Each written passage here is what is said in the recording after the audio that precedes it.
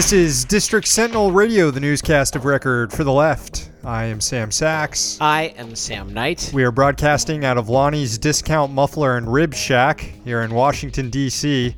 Check out the website, districtsentinel.com. Check out our Patreon, too, while you're at it. Patreon.com/District Sentinel, $5 a month. You can help support our little news co-op here in Pisstown, get access to all the bonus content, and get your own haiku written for you and read on the air. We're going to read some poetry a little later on in today's show. It's Tuesday, December 10th, 2019.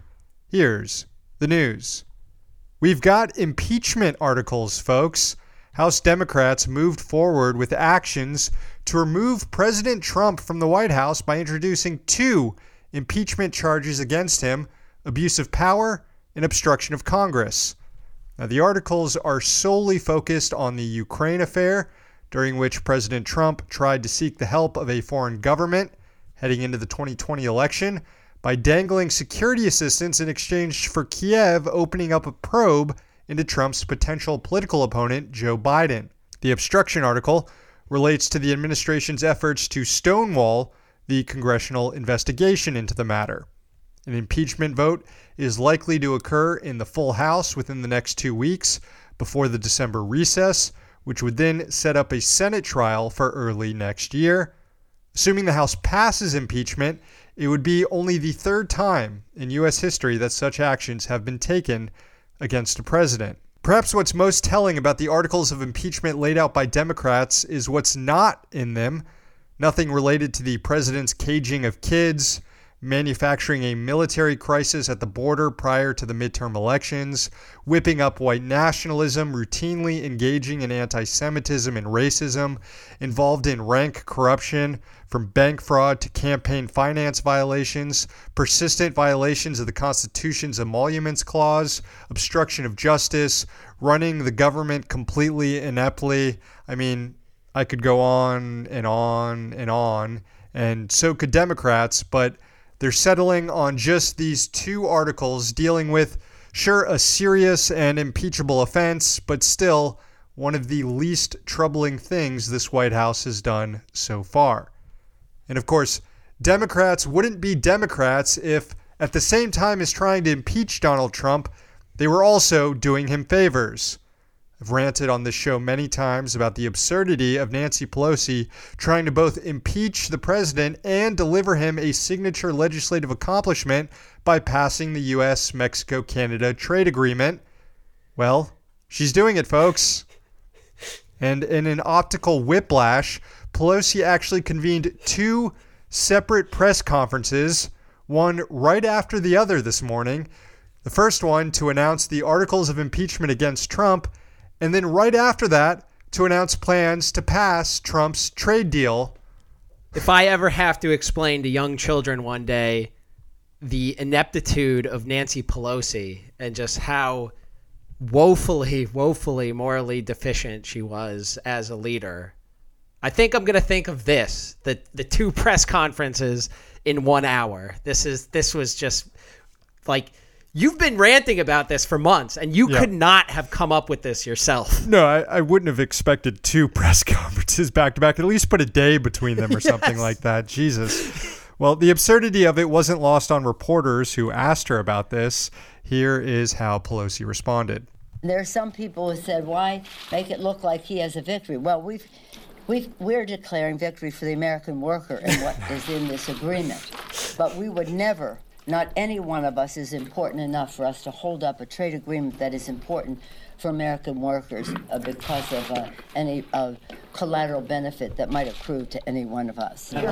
It's not a victory for Trump because we're just simply declaring it a victory for American workers. Even though we are also making zero effort to push the legislation that they want most, the Protecting the Right to Organize Act. And we could be pushing it now and possibly using it as leverage in this very bill that you are pushing, this trade bill, which you claim helps workers, but very plainly doesn't. It has no enforcement mechanisms. Yeah. The AFL-CIO did endorse the trade agreement. It is likely to sail through the House, but Pelosi talking about delivering a victory to workers, as Sam Knight just mentioned, why not pass the PRO Act? Yeah, I don't know. Maybe I'm too hard on the on the enforcement mechanisms, but also maybe they should have fucking passed the PRO Act, or at least tried to. Anyway, the top stock market regulator testified today before the Senate Banking Committee. SEC Chair Jay Clayton was asked to defend a proposal that would limit the ability of shareholders to put forth corporate governance rule changes. Here was Clayton offering his defense in an exchange with top committee Democrat Sherrod Brown. If you were able to garner more than 1 in 4 shareholders in favor of your proposal, the proposal would be able to stay on the proxy. Right now it's 1 in 10. You say that sounds good, but Commissioner Jackson's office studied data for a decade and a half, from 2004 to 2018. He found the proposed rules would have excluded 35% of the proposals for an independent board chair, 50% of board diversity proposals, and 40% of political spending disclosure proposals. So 40% of political spending disclosure proposals would have probably been ruled out under this new rule that Jay Clayton is proposing. Who is asking for this? Well, I know who's asking for this. We'll get into that later, but we at the District Sentinel do not care one bit about shareholder rights. Let's make that perfectly clear again. But this move from Clayton is about preserving the ability of the rich to operate in smoke-filled rooms. I guess they're actually vape-filled now, but whatever. The point of this is clear. Let corporations do what they want in the dark, and no one, or try to minimize the people that can expose them. Later, Clayton was grilled about another aspect of his shareholder proposal. We talked about it before on the show, how Bloomberg revealed that there were fake public comments submitted in favor of Clayton's shareholder initiative from a PR firm called 60 Plus, which falsely assumed the identity of regular people like a retired teacher and a cop. Yes, that's who is pushing this. Yes. Sock puppets. Clayton himself cited this fraudulent commentary in public hearings about his proposal when he said he was convinced that he was correct because of praise from, quote, mainstream investors. Here was Clayton being asked about this by Minnesota Dem Tina Smith. Given that you cited these letters, does this have any effect on your thinking about whether this is a good idea? Well, a couple of things. One is we're having an investigation done of this issue, so I'm just going to leave the specifics of that. I am very interested in hearing directly from individual investors. I think he is very interested in hearing from them. He hasn't yet, though. In fact, he is so interested in hearing from them that he allowed himself to get fucking worked, just completely humiliated by PR grifters. Here was Maryland Democrat Chris Van Hollen grilling Clayton. This clip is a little long, but it perfectly exemplifies just how underhanded corporate lobbyists are. There were a number of letters you cited that were clearly orchestrated by a group called 60 Plus. Now, for those of us who have been around here for a little while, we know what 60 Plus is. It's a dark money front group that corporations use for messaging. They don't have to disclose their donors. It sounds great. They make it sound like they're taking care of seniors. But we have found out some of their donors include corporations like Chevron and Exxon. And so it turns out that a number of the letters you cited were from relatives of the head of 60 Plus. Are you aware of that now? I've now heard this. I was not familiar with the group 60 Plus. Okay. So were you aware that the retired couple you cited are the mother and father-in-law of the head of the 60 Plus Association? Are you aware of that now? Only because you just told me. Are you aware they told the reporter they had no connection themselves with the letter? No.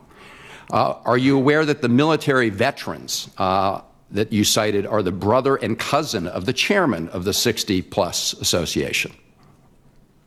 Mr. Chairman, look, if a company had done this, we could go after them for deceptive practices, for misleading statements. I know you didn't intend to do that, but you became the vehicle for that. And you became the vehicle for that as you tried to roll out this provision with the patina that it was looking out for Main Street investors? Wasn't that your intent? Regardless of this colloquy, I still believe we're looking out for Main Street investors.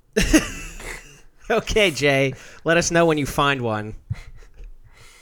One more thing from this hearing. SEC Chair Clayton got questions about a subject very dear to the heart of this show, WeWork. Hell yeah. Unfortunately, the questions came from cake-eating psycho Arkansas Republican Tom Cotton. Monkey paw curls. Even more troublingly, maybe Cotton is actually listening to our show because, well, take a listen to this.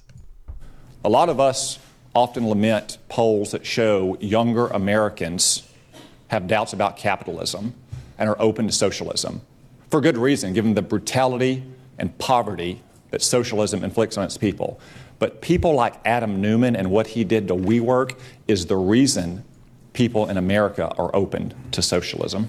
Now, setting aside Tom Cotton's hackish aside about socialism leading to poverty and whatever, and ignoring the fact that U.S.-backed reactionary forces just overthrew Evo Morales after spreading unprecedented prosperity among working-class Bolivian people, this just doesn't make any sense, because just beforehand, Cotton was grilling Clayton about investigating WeWork. Clayton said he doesn't comment on specific investigations.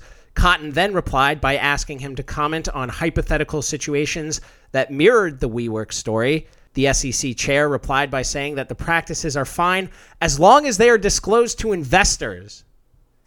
This is because WeWork is capitalism. Adam Neumann is the perfect boy for capitalism. Cotton knows this. He's well aware of this, and he knows that Neumann is more norm than exception. He's terrified, which is maybe why he has to lie about socialism spreading misery and poverty all over everywhere, when obviously we don't need to go into that now, but that's obviously total bullshit. Thanks for listening to the show, though, Tom. We see you. Finally, the Federal Trade Commission has scored the largest ever settlement against a for-profit college, and I'm using air quotes around the word college here. The agency broke the news on Monday, detailing a record $191 million settlement against the University of Phoenix and its parent company, Apollo Education Group. You might have seen tons of commercials for the University of Phoenix. They're constantly advertising. The company is alleged to have engaged in deceptive advertising, though, to lure students to enroll under the false promises of job placement. University of Phoenix falsely claimed it had partnerships with a number of top employers to assist in job placement. Companies such as AT&T, Yahoo, Microsoft, Twitter, and the American Red Cross were all touted as working with the university to find students employment, but it was all completely made up. No such associations existed. The university also claimed in promotional materials that these companies helped design the courses. That was also not true. The FTC complaint notes that the University of Phoenix specifically targeted Hispanics and active duty service members, veterans, and military spouses in their marketing. A lot of that marketing paid off, as the FTC noted that the university has actually received the most post 9/11 GI Bill benefits of any other school. It's fucking grifter school here. In other words, University of Phoenix saw a giant pool of money in people desperate to find a career and thought, let's exploit this. Of course, no executives will go to jail for this. Instead, the company will fork over some hefty fines and forgive a bunch of student loans. Under the guidelines of the settlement, University of Phoenix agrees to pay $50 million to the FTC and to cancel roughly $141 million owed to the school by former students. In addition, the company agreed to not engage in further deceptive business practices. Also, University of Phoenix is required to ask consumer reporting agencies to delete the debts from people's credit reports and give notice to those who got debt cancellation and make sure people have access to their diplomas and transcripts. The commission approved the settlement in a 4-0 vote, with one commission member abstaining. I look at this story and I think this is a start. This is a start to taking down some of these for-profit scam schools. All right, that is the end of the newscast today. Another reminder, subscribe on Patreon, patreon.com/District Sentinel to get your own haiku. I'm going to read a few right now. This is for Eric. Senator Cotton would personally do war crimes for a single cake. I think he would. He's a cake boy, and he loves doing war crimes. Thank you, Eric. Lastly, this is for Mark. Capitalism, with or without rules, is theft. Try socialism. Thank you, Mark. Yes, thank you, Mark, and thank you to all the new subscribers, patreon.com/District Sentinel. Call the rant line 202-684-6108. Leave a message. We will play it on air. We are back tomorrow. We're here in D.C., so you don't have to be.